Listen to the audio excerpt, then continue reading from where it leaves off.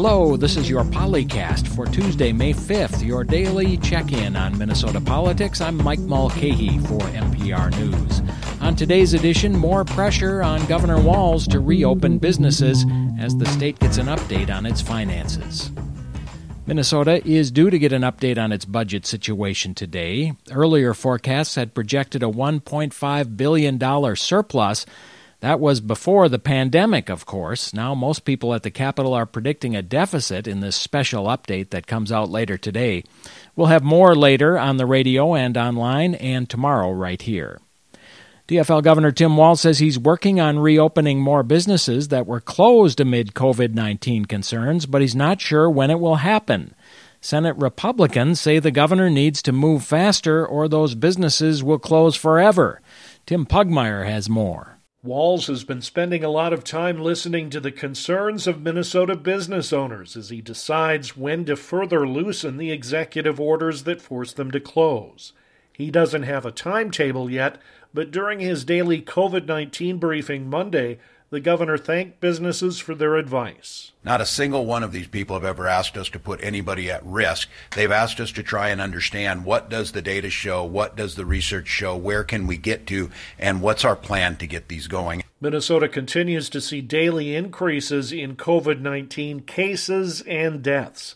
State Health Commissioner Jan Malcolm said reopening businesses must be done incrementally and safely. The stay-at-home order remains in place for another 2 weeks, and we really need people to observe that by staying within their household groups and only going out for brief errands or allowable business activities. Abdi Kaheen, CEO of Afro Deli and Grill, is one of the business owners Walz has been talking with.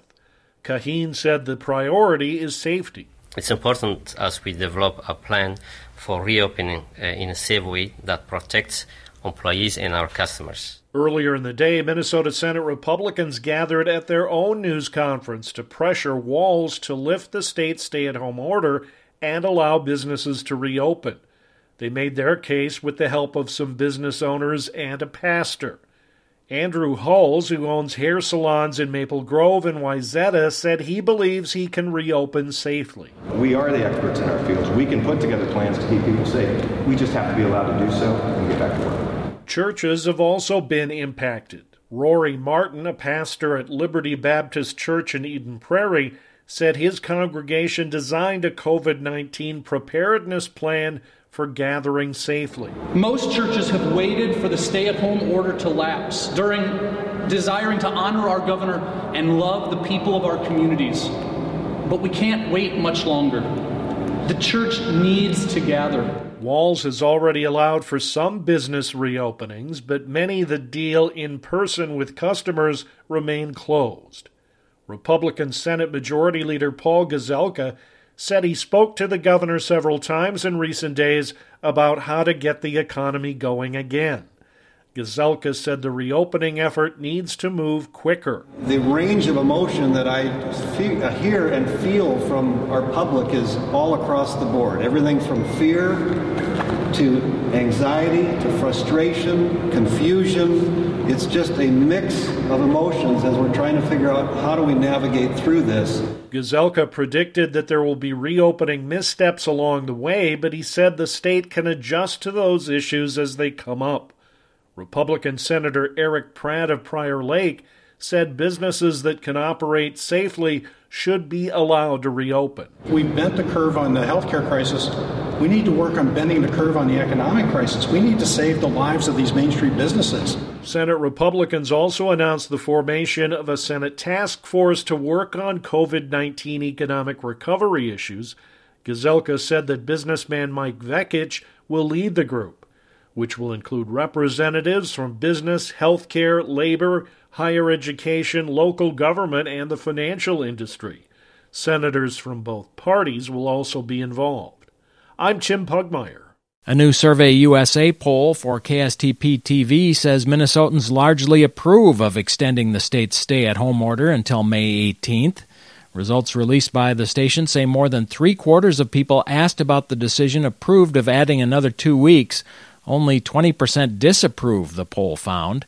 Respondents also gave Governor Walz high marks for his handling of the COVID crisis with an 82% approval rating. The poll found about 60% of Minnesotans disapproved of President Trump's response to the outbreak. The survey reached 500 people over 4 days ending Sunday. It has a margin of error of plus or minus 5.1 percentage points. The Minnesota Senate has voted to spend $20 million to provide greater access to high-speed internet in an age of distance learning and telemedicine. By a unanimous vote yesterday, the Senate moved to set up a special grant program for districts that need to shore up internet availability while schools are closed due to the pandemic. Republican Senator Tori Westrom of Elbow Lake said it's a matter of educational fairness. For students that have to drive 20 and 30 minutes from home to go sit in their car to do homework outside the school just so they can get Wi-Fi or high-speed internet access, or go sit at the McDonald's if they have one close. More money was also put into a border-to-border broadband account to assist areas that aren't served or are underserved. $2 million is for telemedicine grants. A House plan would spend even more on high-speed grants. The two proposals will have to be reconciled in the weeks ahead. Meanwhile, funding for dozens of natural resource projects is in question due to a political stalemate at the Capitol.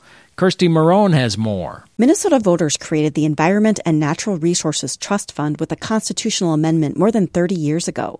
The fund receives lottery revenue every year to protect and enhance the state's natural resources. But a Republican state senator says the Senate isn't interested in passing a bill to spend trust fund dollars this year. Republicans have sought to tap the trust fund for wastewater infrastructure, but Democrats and some environmental groups are opposed.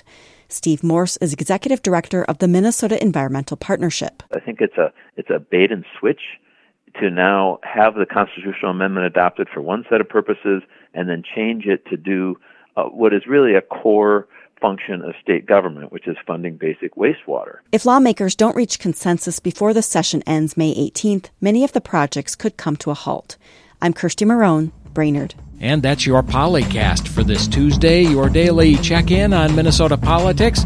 I'm Mike Mulcahy for NPR News.